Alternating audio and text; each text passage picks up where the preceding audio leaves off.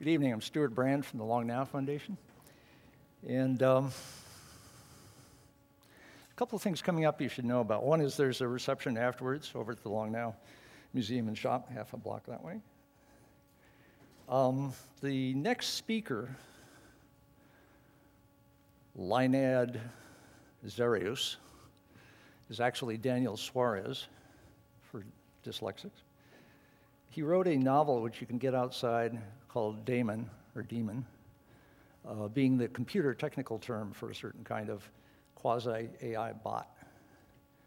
My wife is reading the book right now, and it's defeating sleep for her. It's an incredibly well-written book. And he's going to come and do something for the first time, which is talk about the ideas behind that book and the sequel, which is coming, called Freedom, TM, trademark. September 9th, Neal Stephenson's new book, Anathem, will be world launched from here with Long Now. And that's partly because he got the idea for the book from the clock at the Long Now. And there will be live music. It's a sort of a monastic order that goes with the 10,000 millennium clock. And they do a certain kind of singing, which is highly mathematical. And there's some singers who have developed that sort of music, and they're going to perform it live. Neal will read from the book, and Danny Hillis and Neal will talk about the book and everything else. That'll be September 9th. We're not sure where yet. We want to have it somewhere echoey so the music reverberates the way it should. September 9th is a Tuesday night.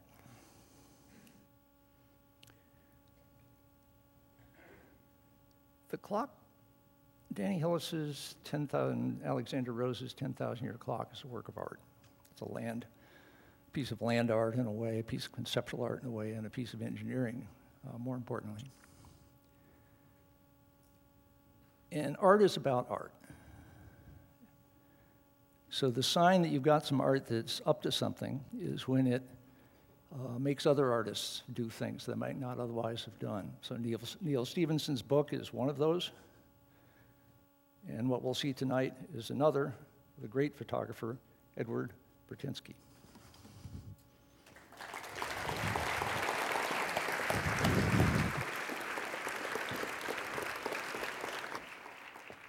Thank you, Stuart. It's really exciting to be here in San Francisco again. I always enjoy coming to San Francisco. And I really thought about how I ended up doing this talk, and it came as a result of two dinners. One dinner with Danny Hillis about a year ago, and he was telling me more about the 10,000-year clock and the idea of it, the inception of it, what the intention of it is, and how it's supposed to function out there, which I was all ears.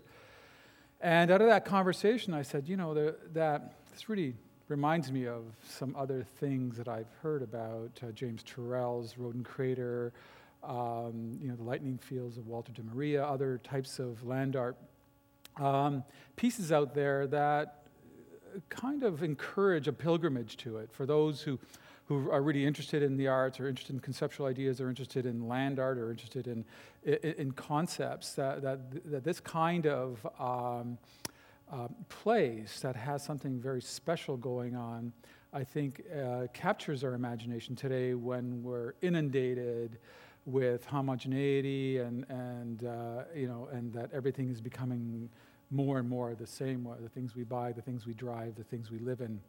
So, and also how we think about things. Like this particular project captured my imagination because at first I thought, now, in the day and age where we're all talking about global warming and trying to figure out how to make it through the next 50, 100 years, it doesn't seem to be a little odd to be talking about a clock that can run by itself for 10,000 years.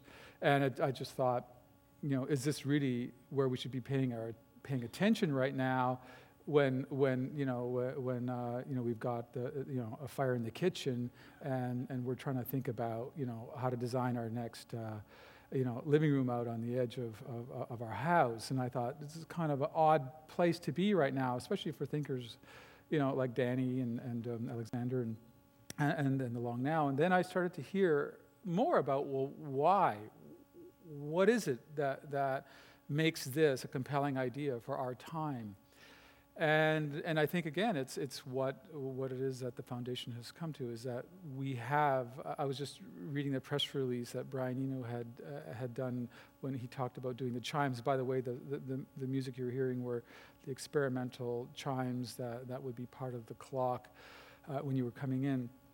But he was saying, we've come to a point, both our politicians, our corporate leaders, everybody is thinking in very short terms, the next quarter, the next election, the next, but it's not to any distant future. We're not thinking even 10, 20, 30 years out. We're just thinking just ahead of where we are right now, which is a kind of thinking that gets us into serious trouble, as we all, I think, can appreciate that there are definite issues with that kind of short-term thinking.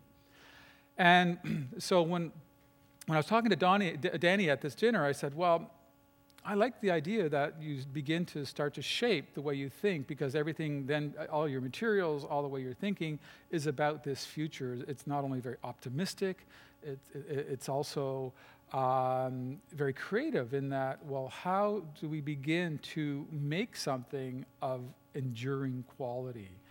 And that making of something of enduring quality forces us out of short-term thinking. And it's as simple, really, as that. So when I heard this, I said, well, Danny, I think it would be really interesting if somebody's going to make a pilgrimage to see this clock in this mountain, in this chamber in this mountain. Wouldn't it be interesting to do something more, to give that person who made the pilgrimage a little bit more to digest when they get there? Why not do a gallery of images within the chamber of the clock? And he kind of turned to me and he said, of all the ideas, and I get lots of ideas of what to do along with the clock, I really like this idea. And I'm sorry Danny wanted to be here tonight, but he's extremely busy right now, and he's promised to look at the video, so I expect you to look at the video, so Danny.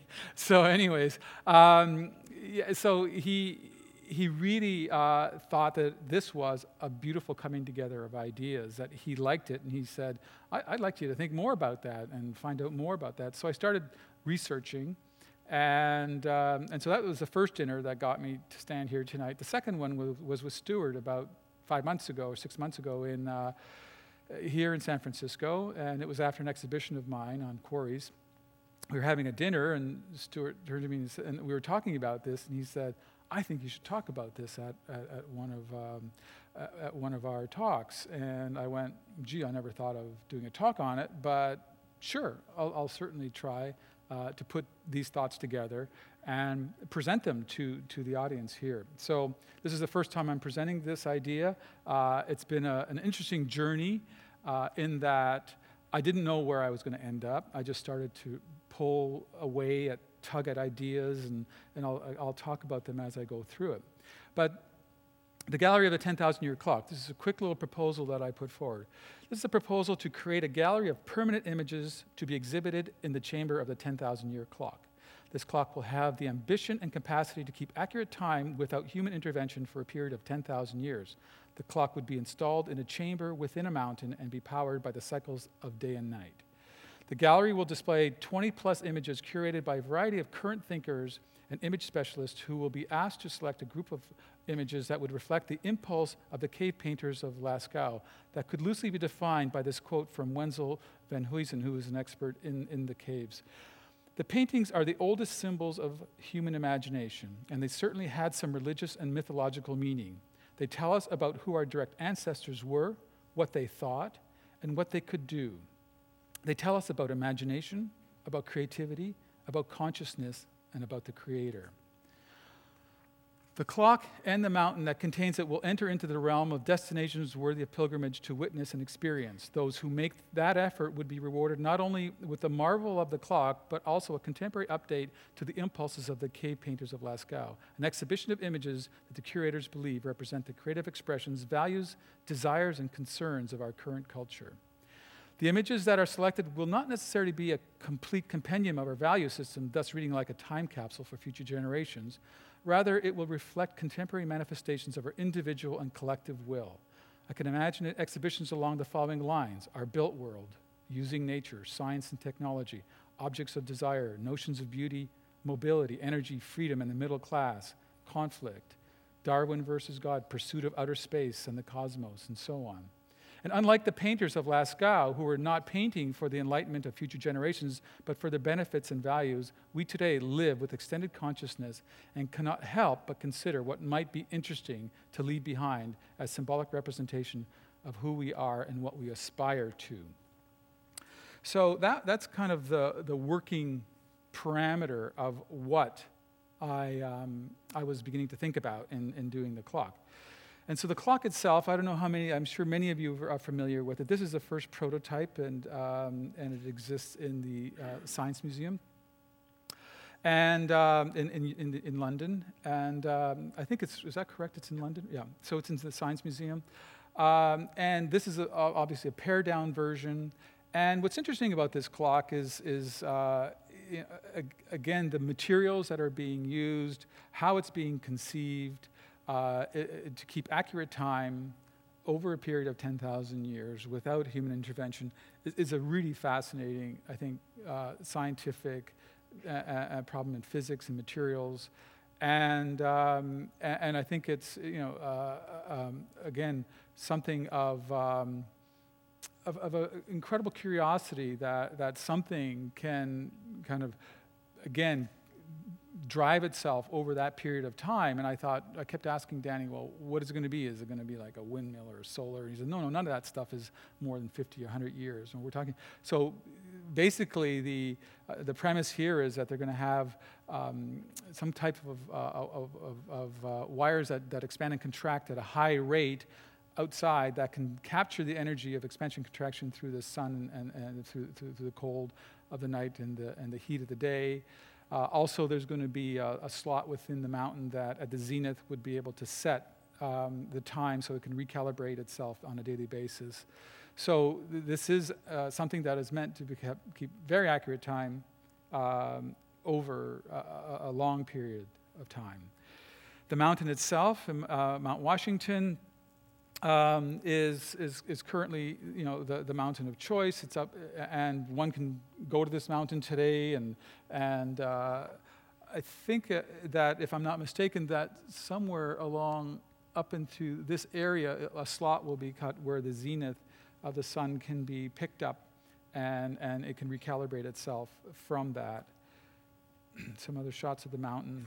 So this mountain is also now in possession, I think, or available to be developed into a chamber, and has the conditions of that the rock is solid enough, that it's impermeable, that it can withstand a fair amount of jostling should an earthquake occur and still maintain its structure. All these conditions of what the chamber, how the chamber can be built to withstand, because chambers change over time too, and so all this type of thinking is being brought to the creation of the chamber within this mountain. Now the chamber itself, there is no current design, but Danny was nice enough to send me a whole bunch of things that he found interesting as chambers, as underground structures. This is the Russian subway system being constructed. This is the salt chambers outside of Warsaw, that were these large carved chambers with sculptures are there for the public viewing. This is in France. It's a cathedral in France. These are the sewers in Japan. I don't know if any of you have seen them. They're pretty wild. And this is more of an organic type of chamber entering down into a cave. I think this is in France as well. So the Gallery 10,000. So the Caves of Lascaux, in a way, these are some of the earliest paintings. Some of them date back 20, 30,000 years. Beautifully drawn. And this is one of the few figures that appears, and it's actually a figure of a fallen hunter. But most of them are just animals and spears.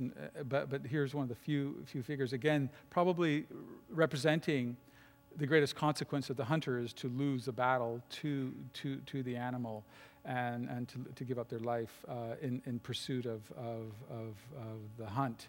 And again, I find I've not had a chance to ever see them, but they are the impulse of the painters again was not to send messages to us, but to again lay down what their system of thinking, what was important to them during their lives, and again I wanted to keep to that idea that I don't want necessarily a time capsule with the images, but to try to call out the kinds of things that really truly represent our culture. And then the big question was, well, I'm a photographer, and why not go back to these types of paintings? Why photography? And so for a long time I kept thinking, can I make a case for photography being the medium of choice to have exhibitions of the photographic process? Some of you may be familiar with this Nicephorniepce's first photograph. So this is the first fixed image ever that still exists today. In 1838 was the date that this was formed, very primitively. It took a whole day to expose it. But from this image, all images have cascaded forward. I mean, before that was a camera obscura, where they could still see the image on the back of the ground glass for almost 200 years. No one knew how to fix it. And finally, there was a way to capture it. Again, primitive, but all of a sudden it says, yes, it can be done. And it's from the capturing of this image that all future images came out of. So if we think of, the still, motion picture, video, multimedia, all of that starts with this very simple primitive image. And what I started to think about is, well, it's a direct outcome. The photographic image is a direct outcome of the Industrial Revolution. It's really part of the process, part of the handling of chemicals and materials and plastics and dichromates and light-sensitive materials, understanding cameras and optics and lenses, and all of that are all really a direct result. And that photography coming into being, we shape it as human beings. We create the images and find ways to refine them. But at the same time, those images are shaping us in a powerful way. And I think if I look back at the last 150 years of photography, it has told us more about ourselves than any previous histories in painting or anything. That all of a sudden the photograph was a ubiquitous form. It wasn't too expensive to make. It wasn't just the enclave of the bourgeois and the church and the state. Now all of a sudden everyone had a chance to make images or be an image through a portrait. And it changed the way we saw ourselves. It changed the way we began to understand the world around us. And it began to bridge many of the things that we couldn't understand or didn't see because they were outside of our consciousness. So the photographs, so if there was a war, the Boer War, or any, all of a sudden these images, the Vietnam War, all of a sudden these images started to come back to us. And we began to learn from these images what these consequences were, what that other world that's going on out there that we hear about but don't see. And when we see, I think because photography is part of everyone's life now, I think if I was to say to everybody in this room, when you think of yourself and growing up, what kinds of things come to mind? And I bet you many of the images of your past homes and your bedroom when you were 5 and the bike you rode and the clothes you wore when you were young are all probably attached to early images that we have memories of that time, but a picture of you at 5, when you look back at it when you're 50, will tell you more and key you right back into that place like nothing else will. And our histories, our personal histories, are linked to photography, as is our larger collective social histories linked to photography. And that it's through that medium that I believe we interpret our world and, again, shape our world as photography shapes us.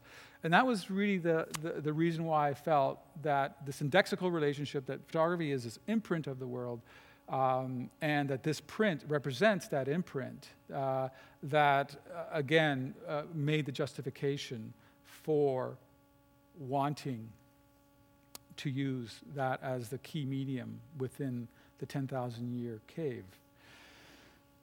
So then I thought, well, carbon transfer print, that brings me to, well, if I was going to do a photographic print, what print would I do? And at first I thought, well, I want to do something that is reasonably, practical, and that I can actually have some confidence that it will be there in a cave. Now, I'm assuming a cave is going to be in dark storage for long periods of time. I'm also making an assumption that cabinets can be built, and when the exhibition is brought down, it can be pushed into cabinets that are fairly well sealed from humidity, as well as the cave and the clock needs to have a fairly stable temperature and humidity as well. So I'm assuming the conditions for the clock are also going to be fairly ideal conditions for a print. And I talked to Danny, and he said that's a fair assumption to make. So then I said, okay, well, based on that assumption, what is the most permanent process I could find? And that's practical. And I thought, well, inkjet. We all know what inkjets are. We all know that there's a lot of development in that field. And I started to think, well, if there were an inkjet printer that had pure, very good CMYK ink, cyan, magenta, yellow, black, and if it could jet these pigments onto a material that doesn't corrode, a paper or a mylar or something that I felt had a 10,000-year stability to it, then bingo, I've got it, and then I just have to find that. But in my search of inkjet printers that could jet the same inks that would be used to paint a car. So I was saying a car, if we think of a car out there in the sun every day, getting blasted by the sun and not changing color very much, whatever is in those pigments should withstand centuries and millennia of time in a fairly quality controlled or humidity controlled cave. The thing I could not find was any process that had evolved the kinds of technology that would spray on the paint onto cars onto a perfect CMYK printing process. And even if it were there were kind of noises that somebody was close to it. I didn't feel at this point in time that, with all the other types of materials that would have to be brought in to bring those pigments to a point that could be jettable, and the breaking down of those pigments, that there was anything that I would have in the next 5 to 10 years that could give me any assurance, like a Henry Wilhelm test, any assurance that this has a go-forward stability. So that was my first pursuit, and it kind of ended in, no, I don't think I've got an answer here. So I continued to pull away at things, and I looked at the dye transfer process, which no longer is possible because Kodak dropped the dye transfer process and they made all the matrices for it, and so that in the late 80s, early 90s was a process that was no longer there. So then I went further and actually went back to a process that was developed in around 1855, and it's called the carbon transfer process. And I'm going to read you a bit about it, the history of it. The carbon transfer process is considered by most persons who know it to be one of the most beautiful of all photographic processes. Carbon prints are capable of a wide range of image characteristics that can be virtually any color or tone, and the final image can be placed on a wide variety of surfaces, including glass, metal, paper, as well as various kinds of synthetic surfaces. When the final support has a smooth surface,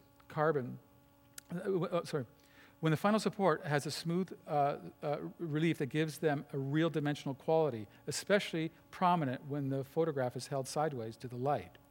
Carbon is without question the most distinctive and stable of all photographic processes, with the capability of presenting images with a wide range of image characteristics of virtually any color or tone on a wide variety of surfaces. Finally, carbon transfer prints, which are made up of inner pigments suspended in a hardened gelatin colloid, are the most stable of all photographic prints. So what you're looking at here is a carbon transfer print. And what I'd like to show you quickly is basically, I have to jump out of my program to show this to you because this is on the web. so this is basically what's happening. You create, at that size of that image, you create a negative digitally. So that used to be done filmically by separating a color slide or whatever through an RGB and making negs. Nowadays, you digitize the transparency or the negative, and then you convert it into 4 black and white high contrast lithographic negatives through a digital process. And that's what you're seeing in the tray here, or on the light table, is a digitized black and white negative. Once you have the negatives made, you then move to, and I have samples of it there, that's actually the carbon and pigments. So these are, I brought some as well. These are the pigments. So you have your cyan blue. Now these all come from quarries. This is stone ground up into very, very fine powder and then suspended in an emulsion. So that's your cyan, your yellow, and your magenta. So those are, and then you also have a black. But those are the key colors. Black is very ubiquitous. It's not hard to find black carbon. But those colors come from specific mines that have stone of that color that are ground up, and there's nothing else in them, and then they're just suspended. And once the stone is suspended, they're turned into these types of sheets. These are light-sensitive sheets. So that is that's a mixture of sugar that the pigment is suspended in, and dichromats, and also which is the light-sensitive aspect of it, and also there's a gelatin, and then it's mixed to a certain viscosity, and then rolled out onto this paper. Once it's rolled out onto the paper, you expose it. So this is a typical exposing device. So it's a very high-intensity light, so you're exposing through the negative to the material, which once any light that comes through hardens that color, and once that color is hardened, it can then be washed out. So you've now got it, and now what you're going to do here is you wash out all of the material that hasn't been exposed to light, and it washes away. And what you're left with is the material. So these are the 4 layers being shown. So this is how it's being built up. Each layer is pulled and transferred, and what's happening is that you're using this here, which is gelatin, and this gelatin has been around, which is basically marrow from the cow, from the bones of the cow. And so the gelatin it's a pure gelatin. It doesn't yellow. It doesn't crackle. It's been around for 1,500 years. And this is what allows the different layers to adhere to each other. And then once you have all these layers adhering to each other, then you can take all of them together and transfer them onto a watercolor paper. The watercolor papers, there's really 2 sources of watercolor papers that are known to be able to withstand the test of time. They're about 300 grams, some of the thickest papers you can find out there, built extremely well. And papers that Van Gogh was using, the Fabriano and Arches are the 2 key. One's Italian, Fabriano, Arches is French. These are the 2 key suppliers of paper. When I looked at possibly doing this, one can transfer this onto porcelain, which seems like a much more stable material. One of the issues is porcelain, that I voted porcelain down on, and it would be a beautiful print, but one of the reasons was, one, human intervention. Somebody could drop the porcelain and it would disappear, it would be shattered into many, many pieces. The second concern about porcelain was that if there were a lot of temperature variation over time, that the gelatin silver may be tested. In other words, the emulsion layer may be tested against that layer it's on if the expansion and contraction is much higher than the image is, and you can start breaking the bonds between the image and the material that it's holding it together. Whereas when you get this gelatin against this paper, the bonds go very, very deep into the structure of the paper. Therefore, if you have temperature variations, the chances of a failure of the image where it begins to let go and curl up or break away from the paper is reduced to nil. It's almost impossible then to separate the image from the paper. So as long as nothing happens to the paper, that the containment that the paper sits in after the exhibition is in a watertight, pretty airtight, dark chamber, I can't imagine that if you open that up regularly, and then, but any time, you can open it up all the time under dim light and never see a change.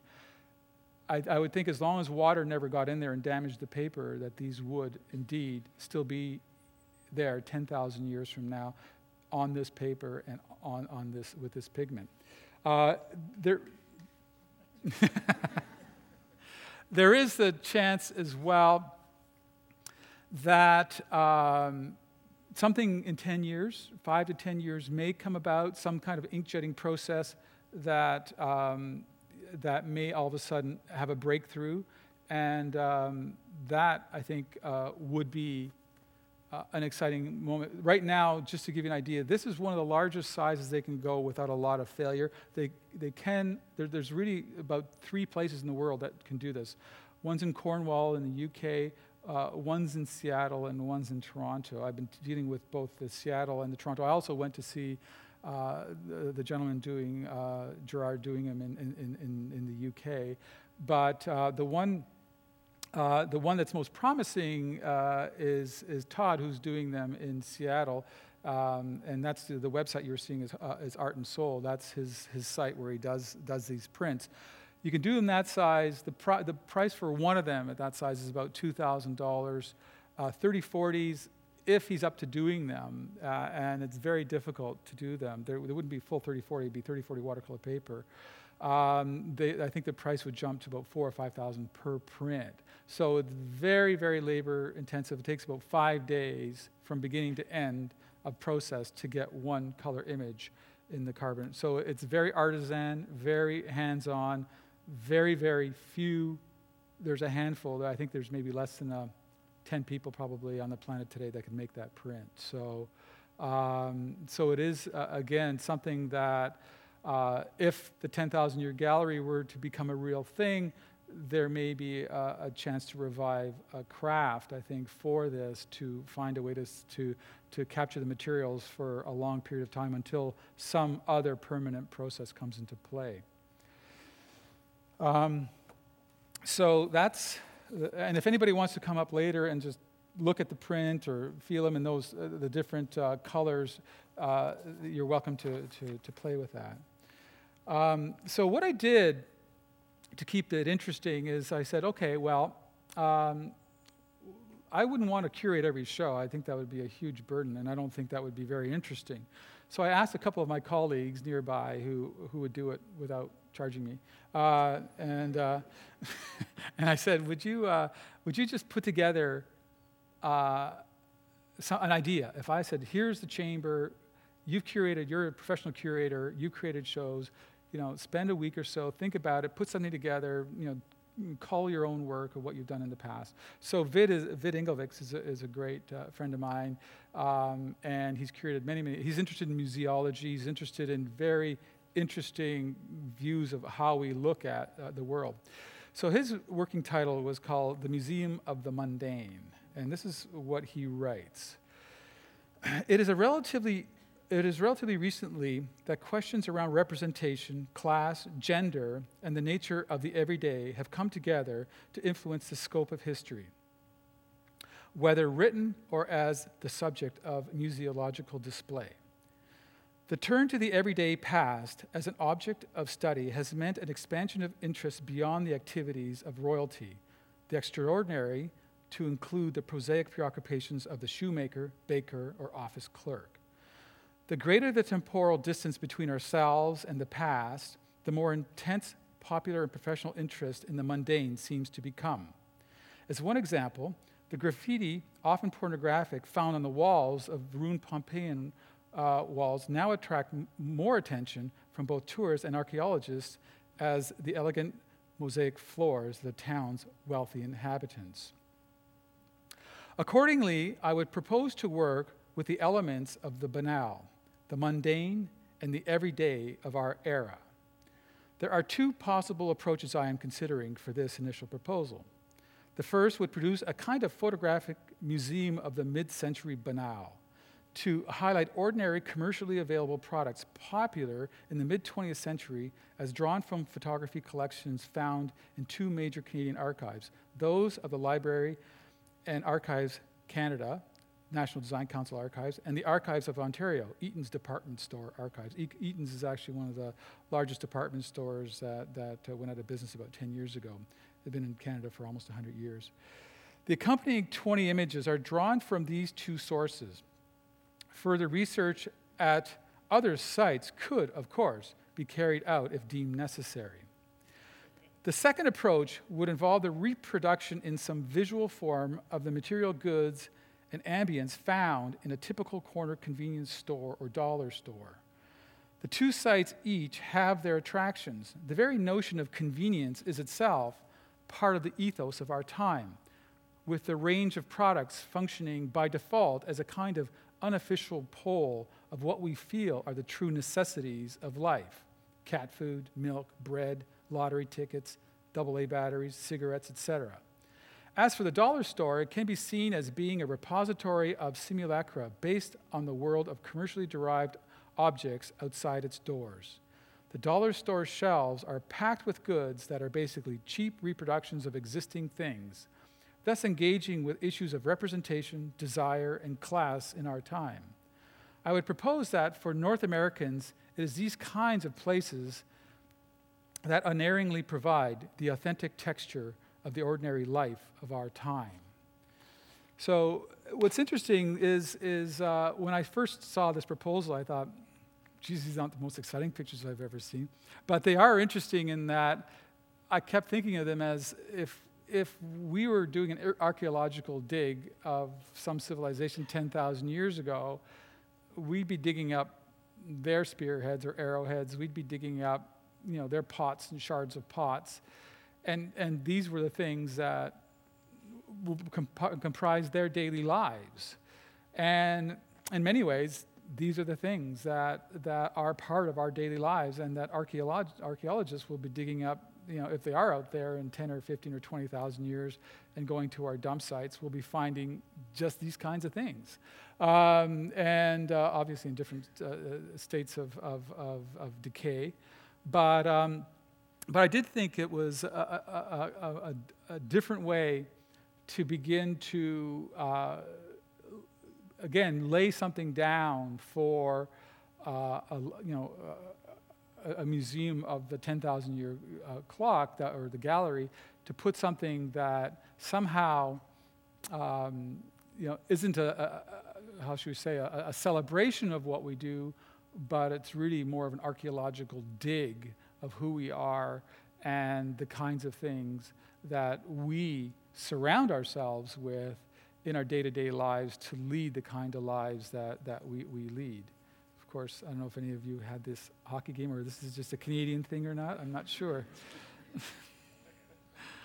These are all the animals in Canada that you could find, all turned into little plastic animals. So something that everybody should have.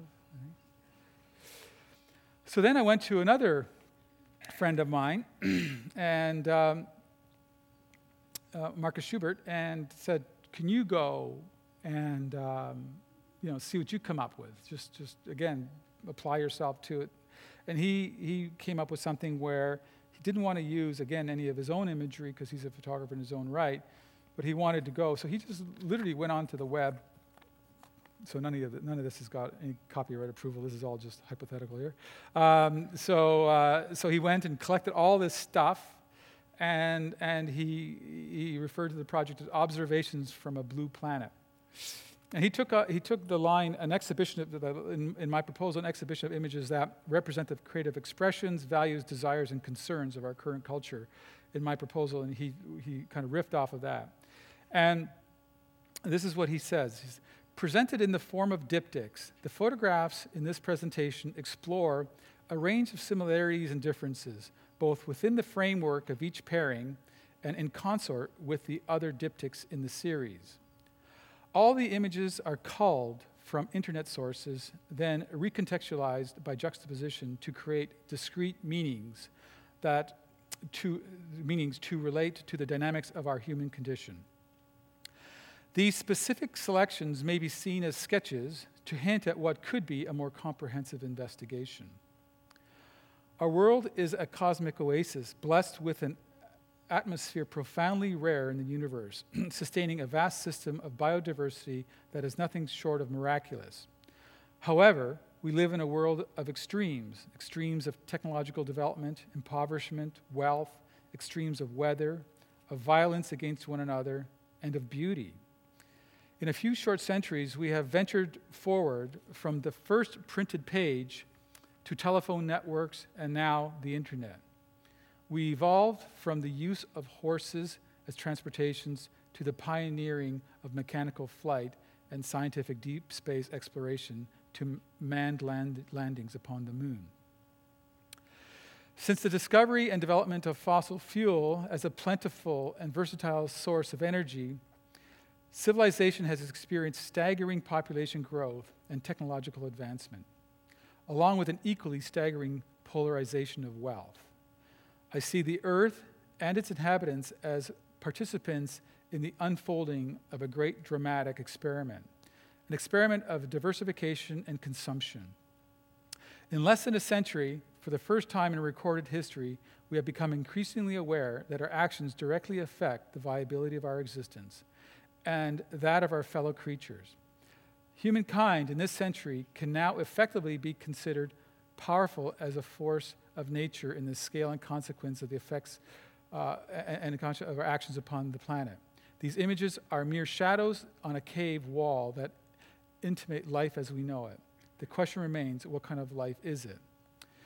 Ideally, my vision for an exhibition in the 10,000-year clock gallery would be to project 10,000 diptych images in a grid forming a random rolling sequence of images throughout the space. However, if electrical power constraints in such a remote location inhibits the use of computers and projectors, alternatively, the production and exhibition of a set of archival prints as per specifications set forth by the organizers would become the final form of this presentation. Upon further talking to him, he thought it would be interesting to use the site of the Long Now to bring in these types of diptychs and to have a constant, while all of this is functional, to have a constant exhibition of these diptychs as part of the project as well. So again, as you can see, he's finding images that many of them are within the have and the have not category, as I said to him. These things are also paradise or the power or the force of nature. It's tranquil and idyllic paradise, and it's damaging, forceful nature. So these were again some of his ideas that he felt were salient and powerful representations through the photographic medium that talk to the things that affect our time.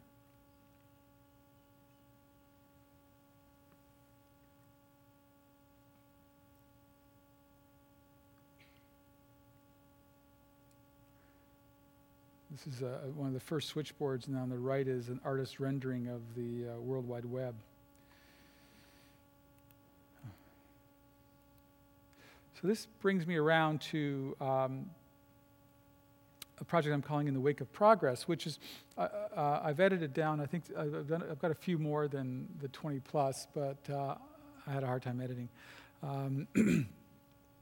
But what I wanted to show in this work, in my own work, was to, again, look at the survey of my work, but if I had to pick 30 plus images, what would I pick and why?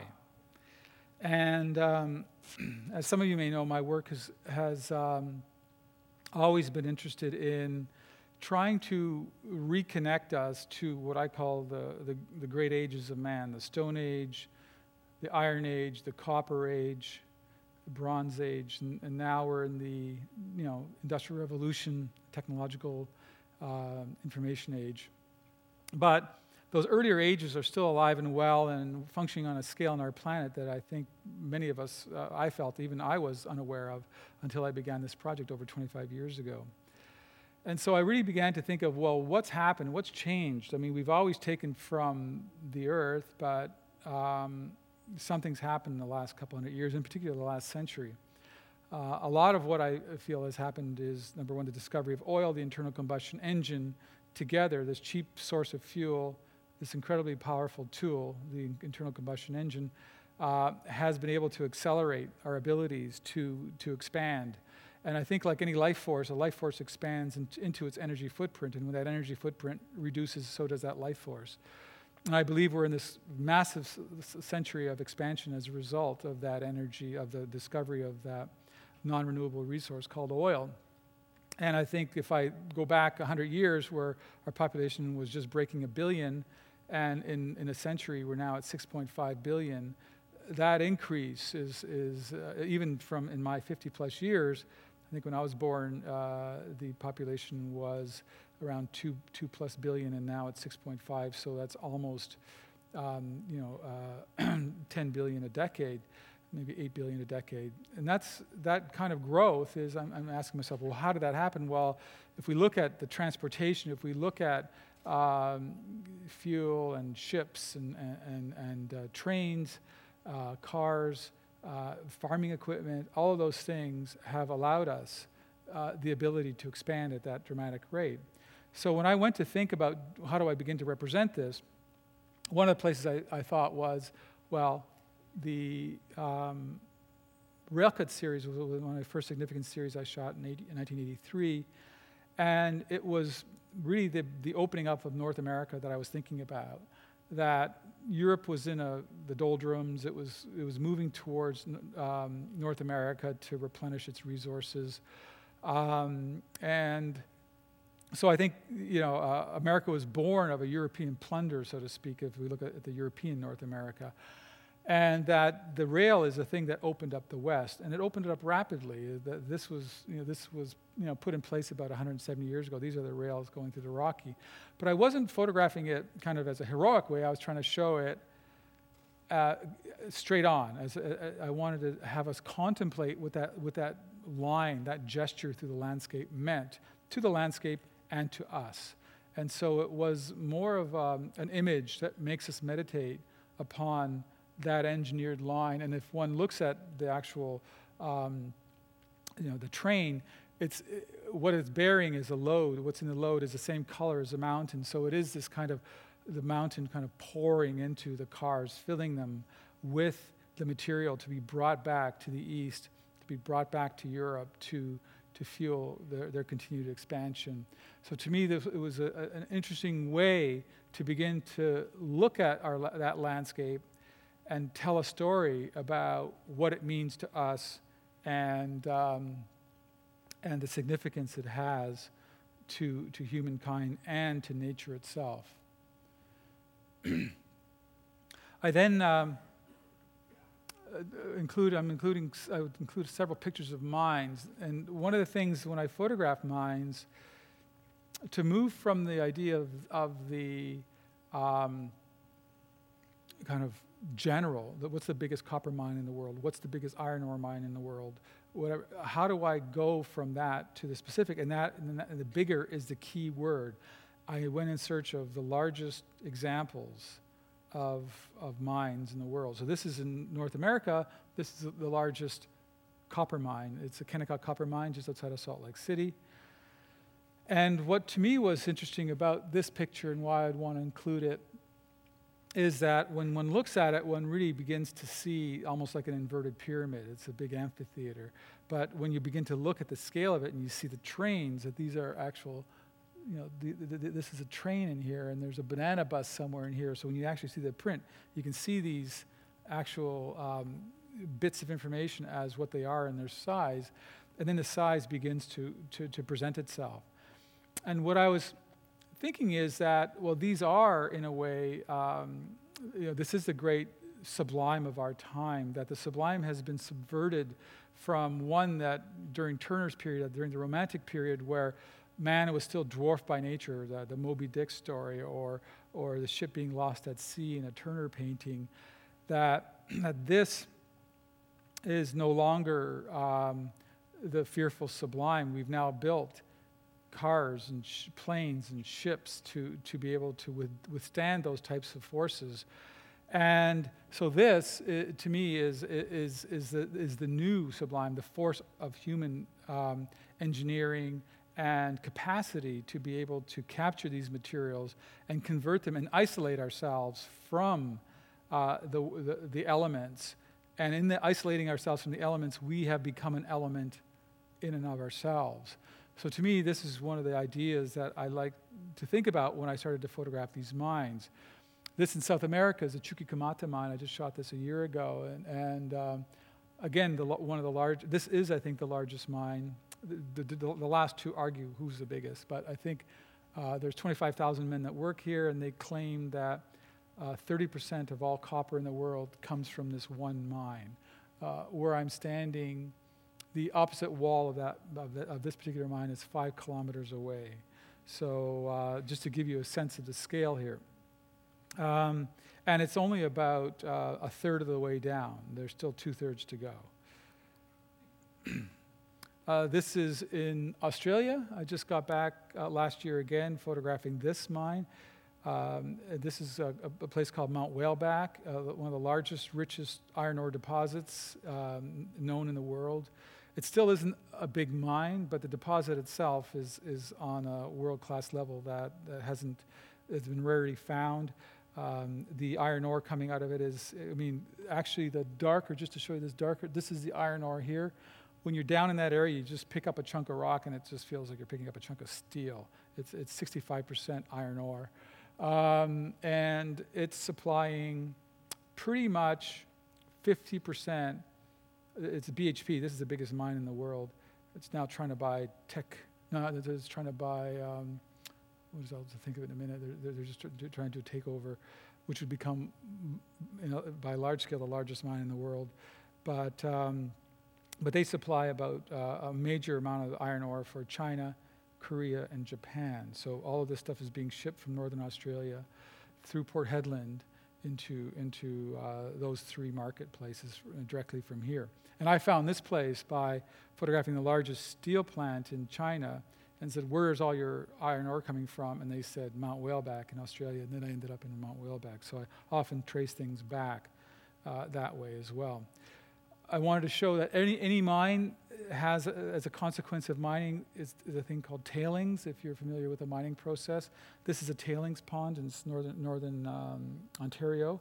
And so what I'm standing on here is about a 70-meter high, 6,000 acre pond.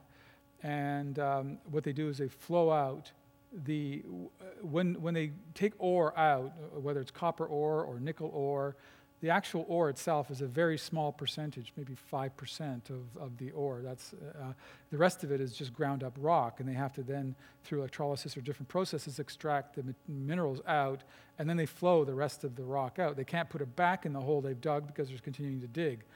Those consequential holes are still highly mineralized, so that the orange here is actually iron ore that hasn't been used because it's not worth it to take iron ore from this particular tailings, because you have iron ore mines like the one I just showed you. So they just flow this iron back into the tailings pond because it's not worth capturing. But all the silver, the nickel, the copper has been taken out. So this is a consequence of any mining operation is a tailings operation. So you can't have really one without the other. And so a representation of a tailings pond became, I think, an important aspect to show in my exhibit. I also felt that our built worlds, our cities, use dimensional stone versus stuff that's converted to metals, but we use concrete. But stone is also a very important component of our buildings. So I went in search of some of the largest dimensional stone quarries in the world, and I ended up doing a lot of work in Vermont. So this is granite coming out of a granite quarry. kind of at its last legs. They're still doing some work in the foreground, but most of this has been abandoned. The reason why they've abandoned it is because the fractured stone you see doesn't allow for them to pull blocks big enough to be viable within the marketplace. So once they can't get viable blocks out, then they leave and go to areas that are, again, less fractured, more solid, and begin to quarry that. So this is an example of a quarry in North America. This is in Vermont. Then I also went to Carrara, and these quarries were made famous by Michelangelo, where he went to find his marble. But again, it's some of the finest marble in the world being quarried here. And again, I wanted to show this kind of inverted architecture, the scale of our taking. And I think that both as an image, the images that make us want to look at these places, that draw us to consider these kinds of places. There's also, I feel, a great amount of information about how we're extracting these materials that become present in the work as well. And I think that is one of the beauties of photography, is that it can be a fairly aesthetic work of art or aesthetically seen, but within it is embodied a lot of information that can be drawn out of those photographs by those who spend the time to look at them and to try to understand what is actually going on in these pictures. This is also a recent, it's a different point of view, but these are several recent pictures I took in Australia. And again, that kind of, the extraction of industries is almost to me like a cavity that is showing the withdrawal of material from the surface of the planet. And then this is, to me, again, around the same lines, this is how we're reshaping to grab this material. It's almost like looking at the inner organisms of ourselves, of intestinal kind of tract that, again, I felt showed that our body and the human body and the landscape share a kind of visual similarity when seen through the photographic medium, and that the surface of the earth is really a skin as well, and how we kind of shape that skin has a profound effect on the planet. And then I began to think, well, at this point in time, where we sit today, the story can't be complete if I didn't bring in the idea of oil. And this is a photograph I took recently in Canada, in northern Alberta, and it's some of you may have heard. It's called the oil sands. And if you look at this is actually one of the most significant deposits of oil in the world. Only northern Alberta has the second largest source of oil, known oil on the planet, after Saudi Arabia, from their drilling tests. Basically, the difference here, though, is that this here is the overburden. So in the back here, we have the boreal forest, which is the second largest forest unadulterated forests on the planet after the Amazon, and equal as a carbon sink almost to the Amazon. These are two. If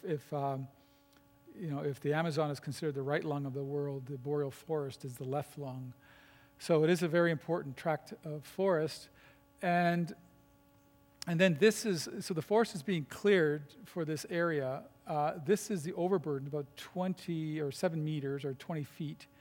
And then here is where the oil is coming from. This is the oil sands. And this is about 60 to 70 feet deep. The area that can be mined this way is close to the size of Florida. What's happening is that here's a truck carrying this. 12% of that is bitumen that can be converted into oil, and the rest of it is sand. So what we have happening here is that companies from all around the world are now buying leases in northern Alberta to extract this particular fairly dirty oil. I think Al Gore spoke about the oil sands at the last TED conference. I thought what he said was quite interesting. He said, if we look at our human addiction to oil as a junkie addicted to heroin, going for the oil sands is like shooting up between our toes. I thought I kind of said it clearly. So anyways, what's happening is, and what a lot of people don't understand, in fact, recently what's spurred our government, the Alberta government, just to throw $2 billion at it is California. Thank you, California. California was saying, we're not going to accept this oil. It's got too much of a carbon footprint for our liking to accept it. So they're now trying to find ways to sequester the carbon.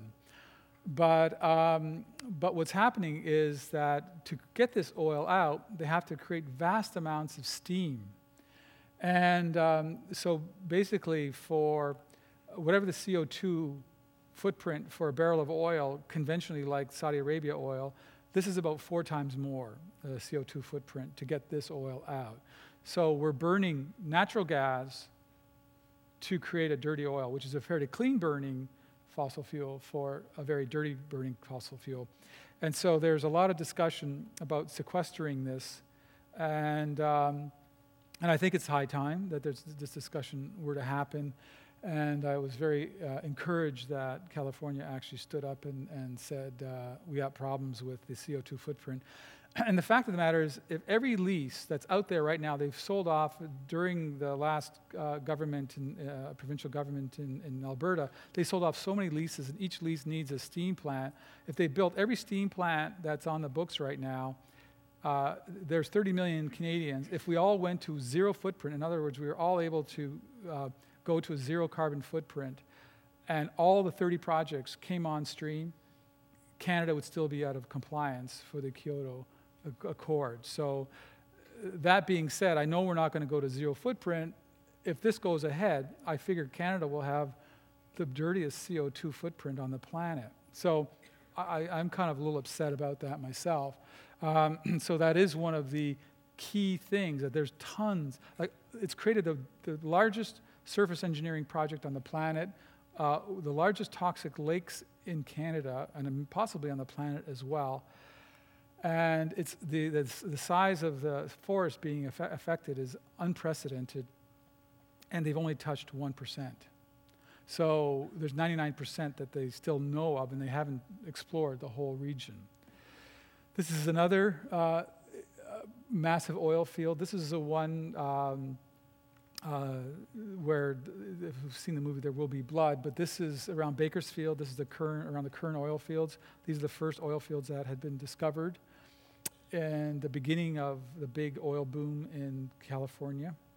And so again, this oil field is still alive and well, still producing over 1 billion barrels of oil per year. But it's doing it through jack pumps. So the first kind of half of a well's life is under pressure, so they just turn on the tap when they need it, and we don't need it, turn it down a bit. But then the pressure runs out, and there's still half the oil down there. So that's when they begin to pump it. And then now what they're doing is they're doing a similar thing that's happening in Alberta. They're pumping steam down into the area where the oil is, and the steam is creating a more viscous flow of that oil, and that oil is coming up. So in a way, that landscape of oil and what brought this dirty century into being is oil. And I felt, again, that it was very important to begin to show where these key sources of oil were coming from. This is in Azerbaijan on the Caspian Sea.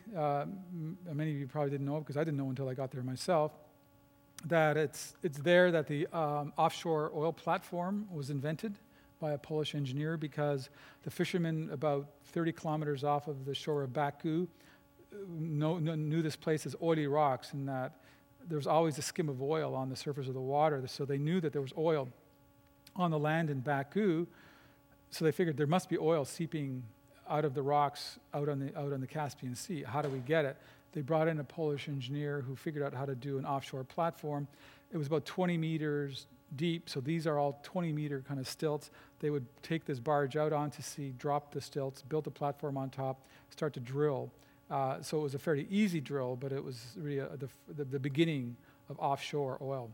And then Baku, where I went onto shore, all of that oil field had been exhausted and exploited, and it was a dead zone, a totally dead zone. The water, the reflection you're looking at here is a pool of oil. So when the Russians left this area 20 years ago, because it was largely, this oil field propelled Russia through the Second World War and even through the First World War, it was a key resource and it was light sweet crude as well, which is the desired oil. So these were the fields that fueled the Russian Empire during its last 80 years, and it had been left for dead. So this was a dead oil field. So this is, to me, some images of the end of oil. So this is the great oil fields, again, of Baku. Interestingly enough, when I got here, they were at $70 a barrel, which is when I was here, it was $70 a barrel. There was still enough to pump, so they started reigniting a lot of these wells, because even at low levels, they were at that price point, they could make them profitable. And I can imagine that this thing has been totally resurrected by now because of the price of oil at over 100. Refineries, that going further down the process now, the material's been gathered, the oil has been gathered.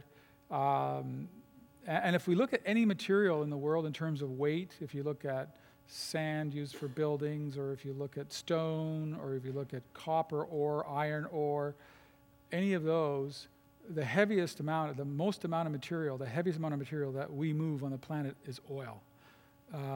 So refineries all around the world, taking that material, converting it into fuels, plastics, fertilizers, all of those things. Again, these are what those places that we made look like. This is in Texas City, the largest refinery row in the world, I think, in terms of outside of Houston. Shot from a helicopter. All the tanks where the oil is being held. This is at a refinery where different oils come in. So if you read the labels, you can see that different types of crude are coming in. You got West Texas crude that can come in. You can get stuff from East Coast Canada. You can get stuff, whatever you need. If you need more asphalt, you can go for sour crude. If you need more high lubricants or high octane fuels, you can get your oil from. And so it's spot price, and the oil refinery opens and closes the taps based on the orders from the customers. Then I began to also think, well, what is the direct outcome of all of this fuel? That it changed our cities, it changed our infrastructure. This is in Los Angeles, the 110 and the I-5, I think this is the intersection, one of the busiest in the world, and where the freeway was pretty much invented, as well as probably the suburb. So again, the development of all this technology, the fuel created a world in which we transport ourselves at fairly high speeds, and mobility has been the key driving force of the middle class. So we've actually been able to create an affluent middle class, I think, directly as a result of the automobile being able to move us around, and the economies that came out of that, of the building of that infrastructure and the making of the car and the production and the money that came from oil proceeds have allowed us to have a large affluent middle class. What fuels the highways is cars. This is a logistics yard for VW, again showing what what is feeding this great infrastructure. And so this is outside of Houston. These are all Volkswagens. They all appear white because when they come off the ships, They're coated in white plastic so that the paint doesn't get scratched, and once they deliver them to the dealerships, they pull the white plastic off, and you have a unscratched car. And then again, the consequence of all these cars are vast collections of the waste of the car. This is just outside of San Francisco, shot in '99, I think, around Modesto. It's Wesley. I don't know who knows. Wesley's got a small gas station, but it's just in behind. Tire pile was discovered by me through reading a book by John McPhee called Duty of Care. It was an essay, and his description in the first paragraph was so compelling, I said, I have to go photograph that place, and this is one of the images I made from that place. And 3 months after I photographed it, it was hit by lightning and caught fire, so you may have heard of the flames were about, they figured at its peak there were 40 million tires, and then the California Environmental Protection Agency didn't like that many tires in one place, and they said, we've got to figure out something. So they did a pilot project where they were burning the tires and creating enough electricity for 14,000 homes. And they had reduced the pile. When I got there, the pile had been reduced from what they figured as 40 million down to about 20 million. And so I was shooting it at its 20 million scale. And then 3 months after I photographed, it got hit by lightning and it all caught fire and the project was over. The other types of expressions that I feel are a direct result of not only the protection of our interests. Once we built a big middle class, we needed a way to protect it, and particularly United States of America. This is in just outside of Tucson, Arizona, an area called Amark, where they have over 4,000 military jets that are either mothballed in preparation for active duty. So they have everything from the ready in 1 week, 2 week, 3 week, 10 week, 3 month, half a year, and some just for parts, and some that are just decommissioned. These are totally decommissioned transport planes for the military that will all be going into recycling. But again, it's that incredible infrastructure and the tools that we've invented to not only protect our interests and to protect ourselves from aggression, that technology and the Industrial Revolution has brought this type of expression forward. These are fighter jets. Again, these are all decommissioned in the same yards. I went to photograph the suburb. I thought the fastest growing suburb in North America right now is Las Vegas. So I did a flyover of Las Vegas last year to take a look at how the suburb is expanding.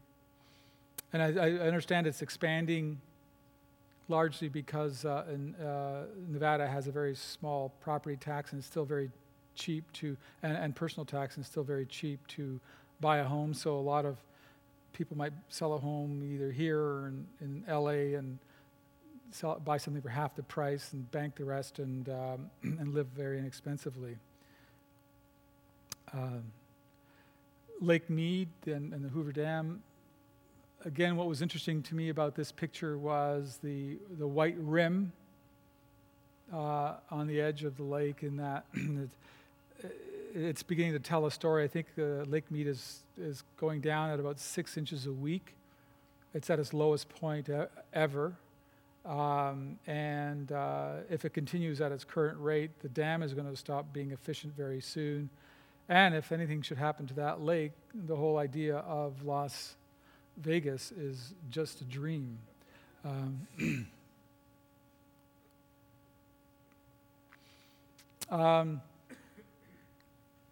This is shipbreaking in Bangladesh. I do a jump. This is again directly a relationship to the Industrial Revolution. To me, this is where first world ships go to die in a third world country under very primitive conditions. So it is almost like stepping back and looking at the world through Dickens' eyes in our current contemporary world. And the scenes that it created were so surreal that they seem as if they are from another world. And I felt that was somehow, and it showed the figures in the center, who were the players within this theater of the insane, where they're taking down oil tankers and ships, with nothing more than a cutting torch and bare feet, and not even cutting goggles.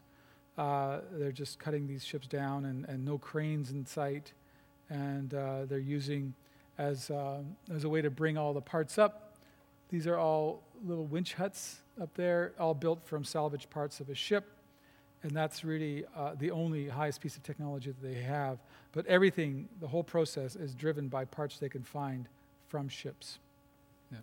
So then one of the largest engineering projects on the planet, the Three Gorges Dam, I did a project on that, and I thought that would be important to include this image as well.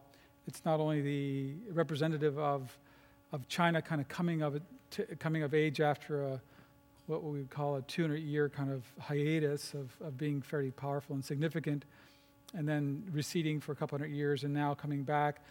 And China even refers to this dam as the Second Great Wall of China.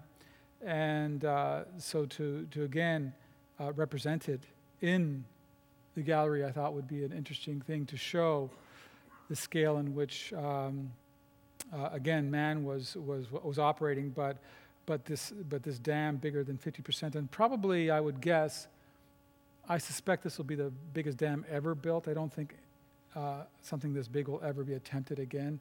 Even when this one was built, they said that they were able to detect a wobble on the planet when they filled the reservoir, and each one of these turbines is 700 megawatts, and a nuclear reactor is about 1,000 megawatts. So each one of these is almost a nuclear reactor in terms of power output, and they have 32 of these turbines.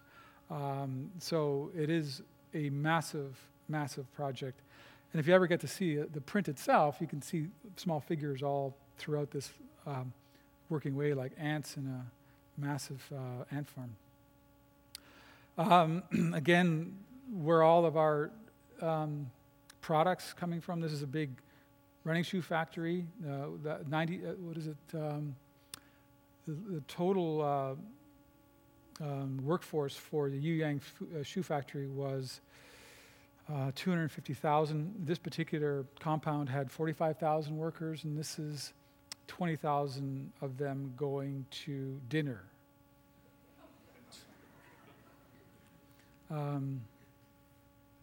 So that's quite something. Again, China, coal, a key material and a key energy source for China. And again, one of the things I think, if we look at all the things that are happening out there, to me, coal is the scariest of them all in terms of, there's they say about 1,000 megawatt dirty coal burning power station being built per week in China. And they're still being built all over the place in North America. And each one of those dirty coal burning 1,000 megawatt plants is going to be there for 40 years, spewing the worst that we can imagine out into the air. So I think coal is the real dirty secret out there in terms of how we're, if we're going to stem global warming and the CO2 accumulation in the atmosphere, we're going to have to stare this one in the eye. Again, in China, I've always kind of liked this picture in that this woman is almost 100 years old. She's been through 4 great changes in China, from the dynasty to the republic, from the republic to the communist, and from the communist to the what I call the authoritarian capitalist system of today. And here she is on her stoop with e-waste as industry on her front porch. And this is, again, e-waste where they're taking all the chips and moving the chips and recycling all the precious metals off the chips. And then they're grinding these circuit boards and taking all the last metals off of that. And that's the end process, end line of computers and computer boards in China. So 50% of all our computers that are recycled in China. This gives you a bit of a snapshot. Not that I think video is going to be in the 10,000 year gallery, but it's an interesting. Can we get some sound on that?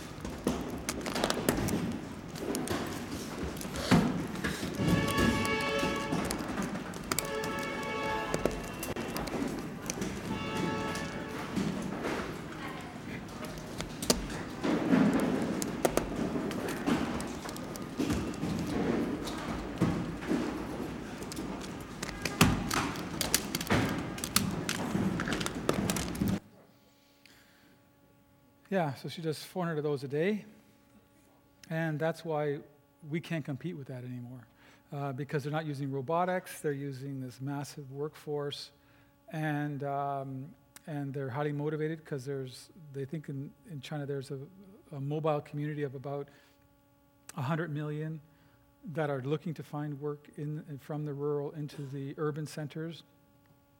So the pressure on these workers to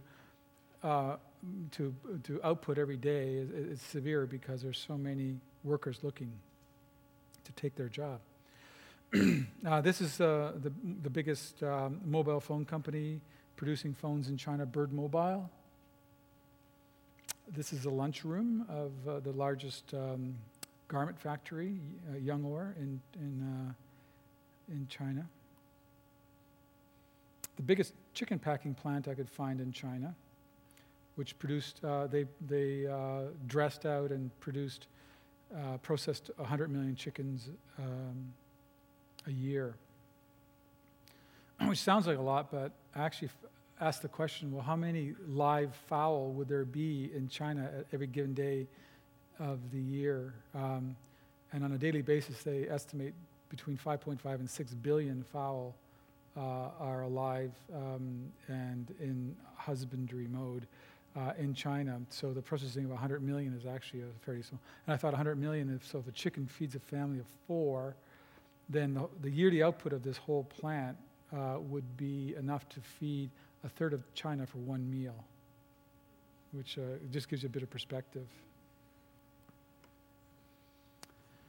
And this is, again, a large factory, 22,000 people producing coffee makers and irons for ironing. They did 22 million irons and 3 million coffee makers a year.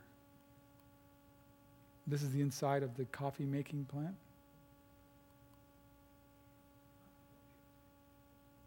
If any of you have seen the movie Manufactured Landscapes, there's an 8-minute opening shot, and it's basically a dolly shot from there all the way along there, pointing into the aisles of this particular plant where they're making coffee makers. So it's an opening shot that's gotten a lot of acclaim in terms of how to take a still image and unpack it and show through film what a still is trying to show in a singular combined image. But again, the size of a factory floor in the new, and that's what I found interesting about China and why I wanted to bring it into the idea as well of the gallery, is that a lot of this is the invention from here, from the West. And what's happened is that it's been unbolted from the factory floor here, taken to China, amplified to a factor of 10 because they're supplying back to the world. And the population's been growing ever since, and that these manifestations are now apparent there, but their source is actually of the assembly line, the production lines, the extrusion machines, all of that, the plastics, the materials, are all, I think, mostly Western invention. And then the cities of Asia that have grown up, Shanghai, Hong Kong. That's sound effects.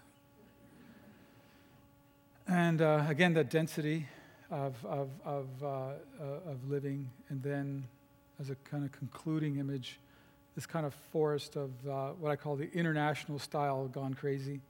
I don't think the Bauhaus guys ever intended it to look like this. Actually, when they developed the high-rise for high-density living, there was supposed to be a park of almost equal floor space for natural walks and to be able to enjoy the outdoors with high-density living. They obviously cut out the second part of the equation on most of this. So that's the presentation, and so now I think we're going to do some Q&A.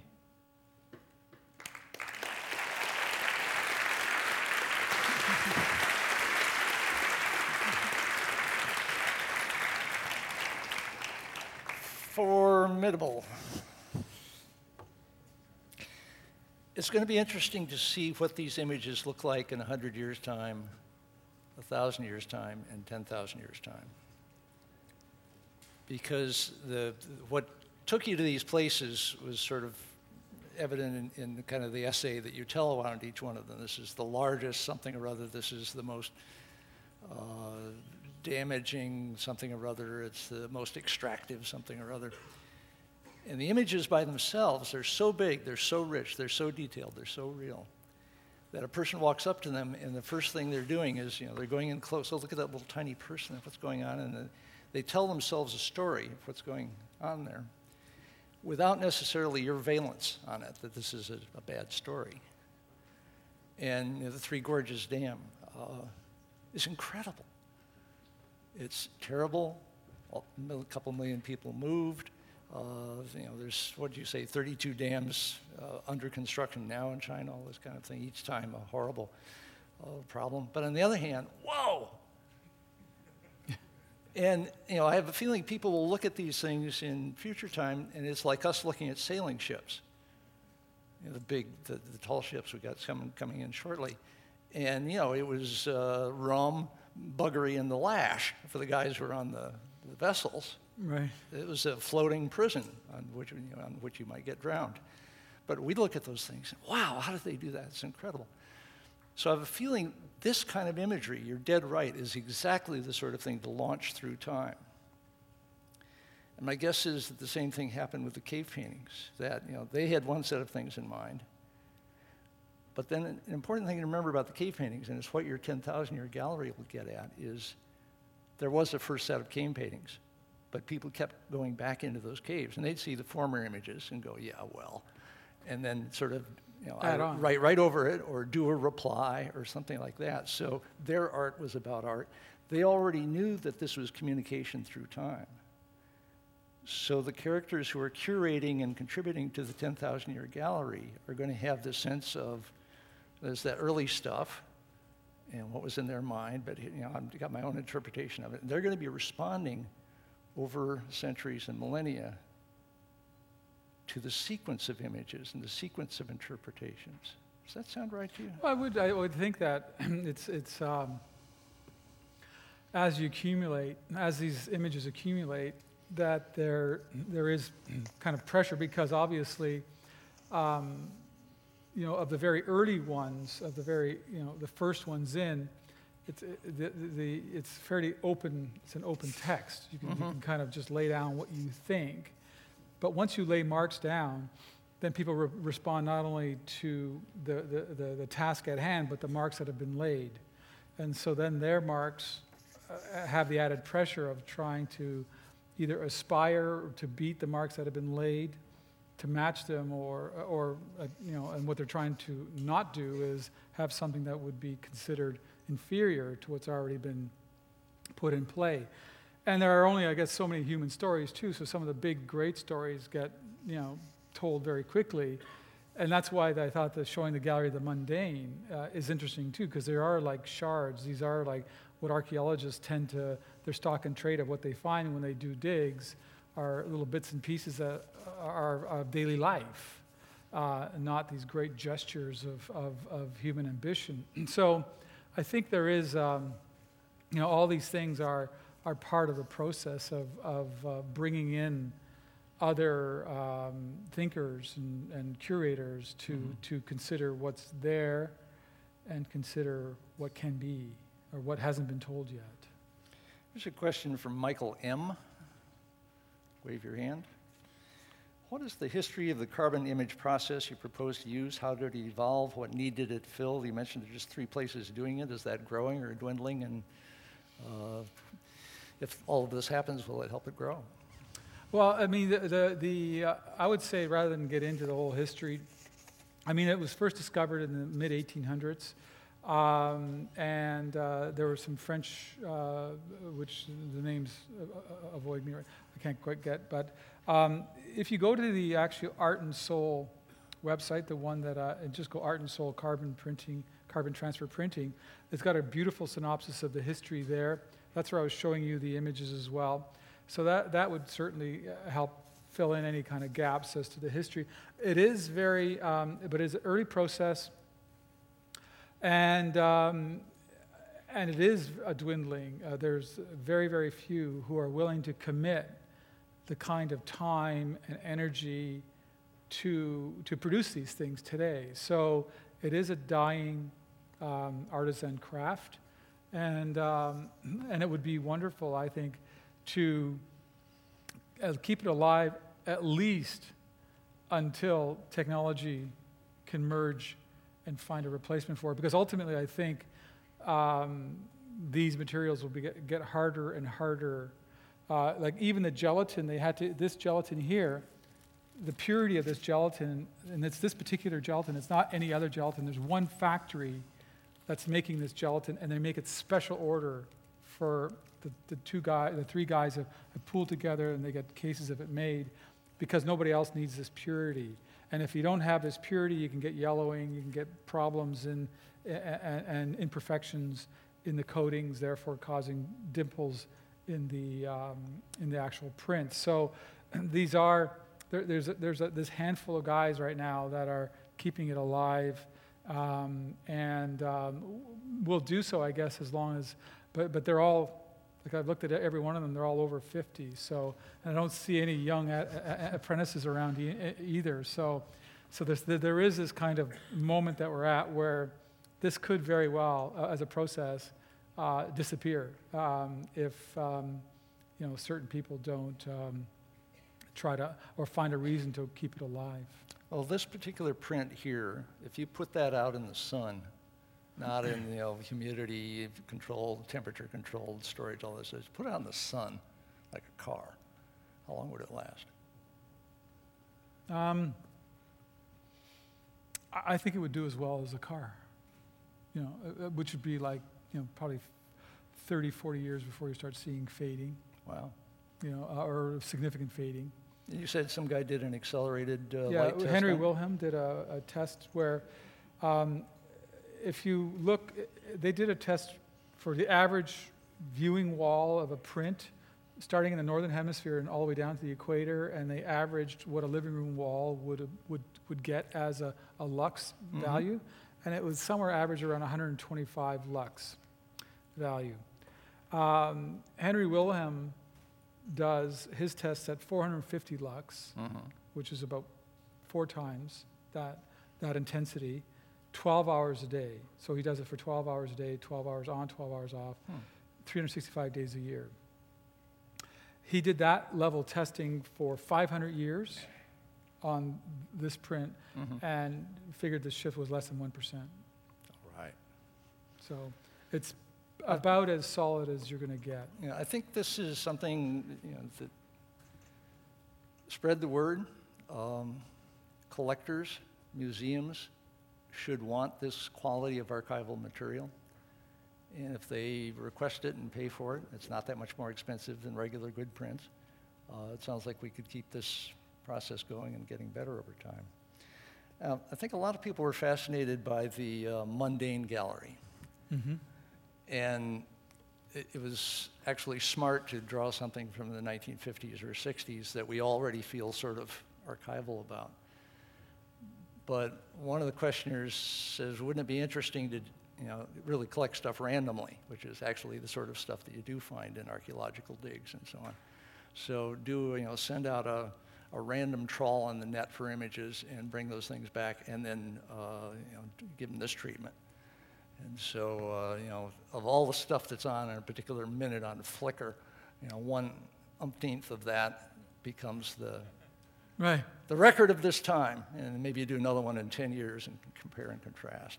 It wouldn't be Flickr then, it'll be something else. But is that a way to approach mundane? Oh, I think so. I think because ultimately what we actually find interesting, and I think, we're caught in a current, of intense information, things flying by us at incredible speeds, trying to keep up to it in our individual lives.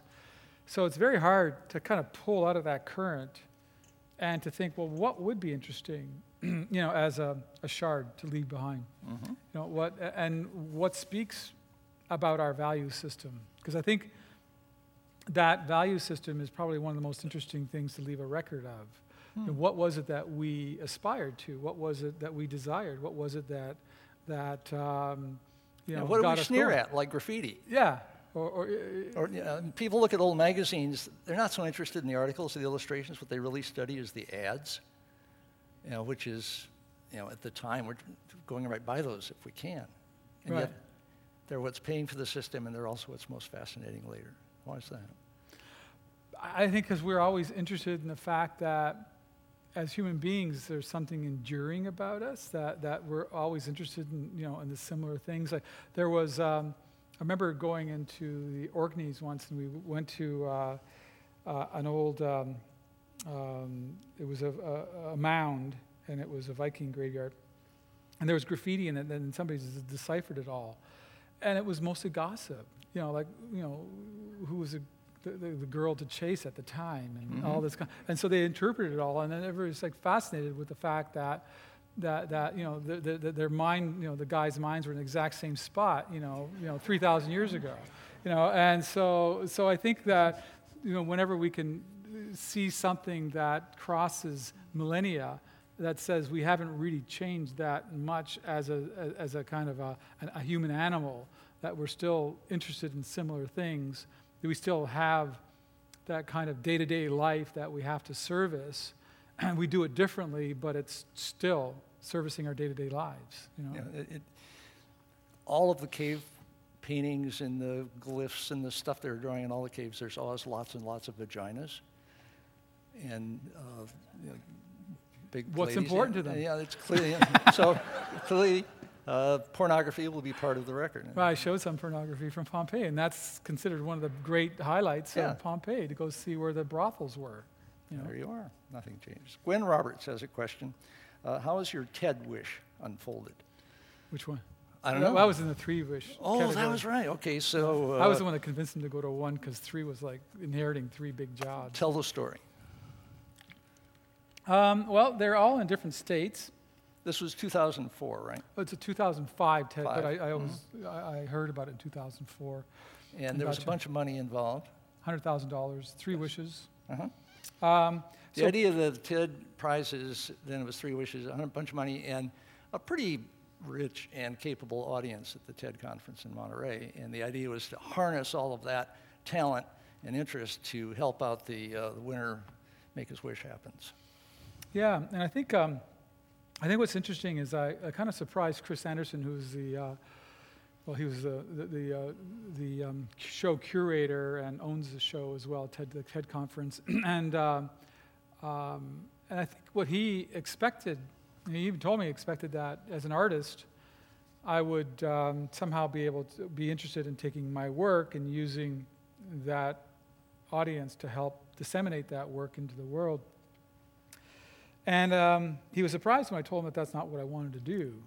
That ultimately, as a fine artist, I had felt that my work was already gaining traction out there. And when somebody says to you, go out there and make three big wishes that can change the world, think big, and then direct all of that, or direct them at me and my work to make my work popular, I thought there's something, a little self-serving in that whole approach.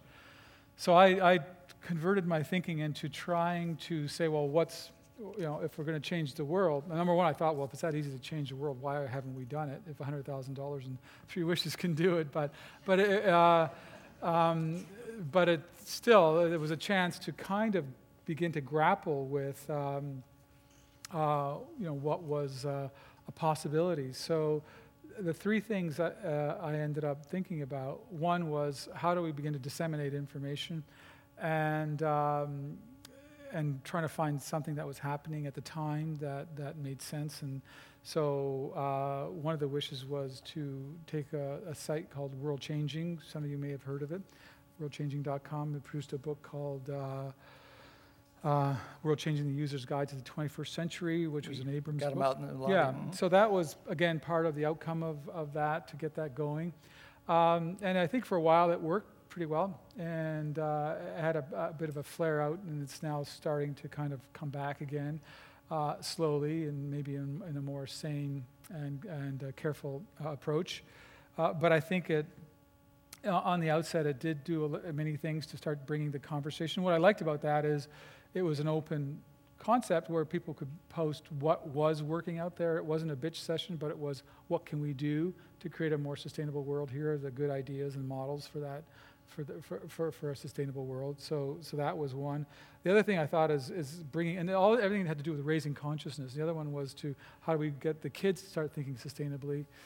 And I started with the idea of a thing called In My World, having kids teach them about sustainable thinking in a fun and easygoing way.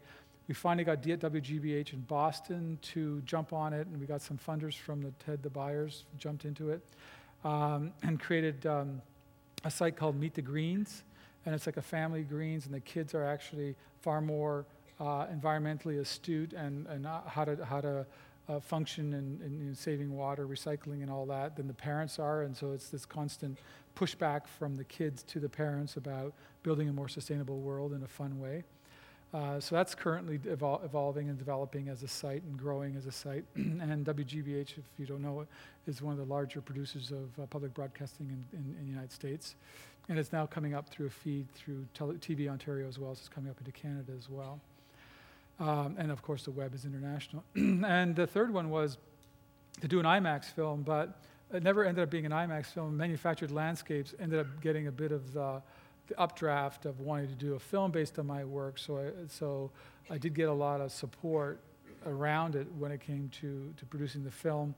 And I still think that one day I'd like to still produce a film based on the themes that I've done, except doing it in a large format version. I suspect by the time I do get to that stage, there may be a digital solution to shooting on that high resolution and projecting it large and showing our world filmically in what I'm doing as a set of stills. So that's still in progress. Good going. Well, I have just 2 more questions. I should mention there are signed copies of Ed's Corey's book in the lobby, which I recommend to you. And if you go over to the reception, the book that Long Now sells called The World Without Us. The World Without Us is in written journalistic form the sort of thing about infrastructure that Ed Burtynsky has been doing with photographs.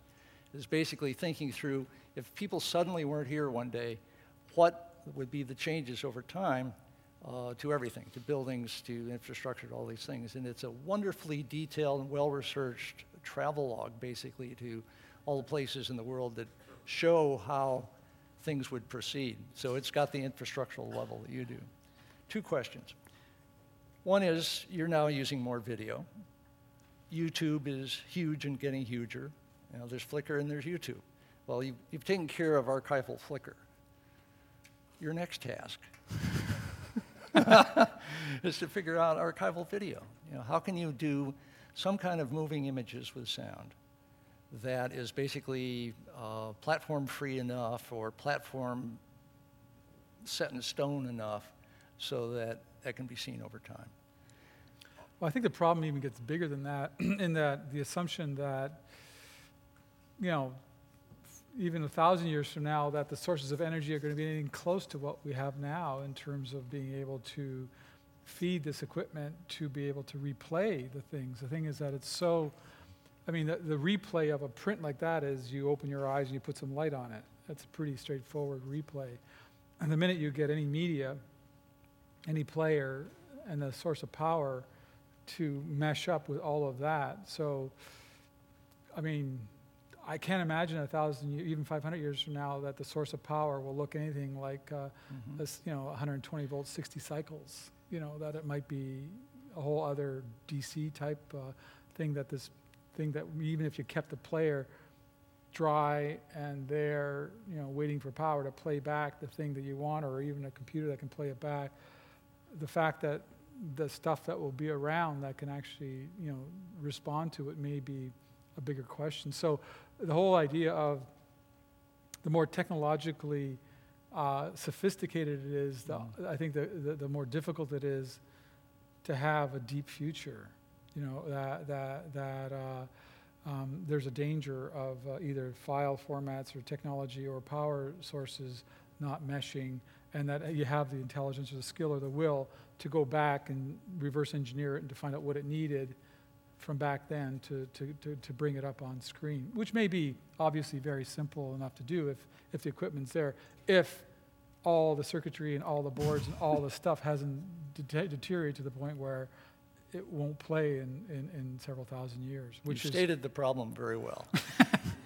And the solution obviously remains to be found, if any. One question I got from a couple people, just a quick one. Can this carbon print transfer process be used on, say, the walls of the chamber? If there are some images that people just absolutely want to have there, and it's very fine-grained limestone. It's almost marble, so we can polish it as fine as you want. Could this stuff go Absolutely. on the surface? Could go on. Yep, you can just, you use a gelatin. You put a gelatin coating on it. The gelatin, it'll work with porcelain and limestone, anything like that. It'll get long fingers into that, and then you wet the surface, you roll the print on, you let it dry, and then the release paper has less of a tension, less of a stickiness than the thing that you're putting it against. Then you pull the plastic back, you pull the release paper off, and you now have a permanent print on a wall. Ooh, let's do that. You're a working artist in full stride. What's coming next? Another big exhibition in Washington at the Corcoran. We're going to be launching a lot of this stuff I showed you about kind of the landscape of oil. I also subtitled it The Oil Party, like the whole notion that we're at this kind of moment. You're showing it in Washington, so for your party you'll get The party's over there. So it is very much looking at that landscape, trying to find ways in which it's presented itself to me over time that I think is relevant to put together into a book of images that kind of and some essays that begin to encapsulate how our lives and our urban landscape and our kind of middle class has been shaped by not only the Industrial Revolution but this incredible source of energy that is here for both good and bad, that has allowed us to achieve what we have. So to me, I had kind of this idea of oil in 1997, but I think by 2009 when I'm showing, it'll be 12 years where I worked on the project. So I'm trying to bring it to kind of a closure to try and somehow put it into a book. And as my Quarry book has brought things together, the China book, to do one on oil now. The oil business, and they would describe what you've just gone over as downstream. Once the oil is found, the things you do to get it out in the world. What's upstream for you? What do you want to shoot? What have I been shooting? I just photographed something very different than I normally do. I just went to CERN and photographed the particle accelerator. Great. Which was really exciting to see. And that's kind of an up project. That is a more up project. It's kind of, why does anything exist question. But I've been, again, looking more into the new processes that are out there. Video, I'm starting to look at, capturing sound and video and using my themes a little bit more, and trying to see how that might work into my work. And I'm pretty excited about some of the technology that's coming on stream in terms of the digital technology, the new, like the Sony H3, you can put on really good lenses, and you're at a level of almost film quality at just above $10,000, video camera. So the ability, I think, to work at the kind of quality level that I'd like to work at, and that's what's often held me back, is as soon as you jump into 35 millimeter film, as you know, you're into huge budgets, a lot of limitations, rentals, and so you have to be spending most of your time raising the funds to do these things, whereas the new technology is going to allow artists like myself, with means, but not those kind of means, to be able to continue to produce work in my own way, at my own pace, without a lot of pressure around me to be able to produce, projects that I think can be very exciting, and again, bridging those kinds of worlds that I tend to do photographically, but expanding the medium through which I do it, through to sound and motion. Fantastic. Thank you. All right.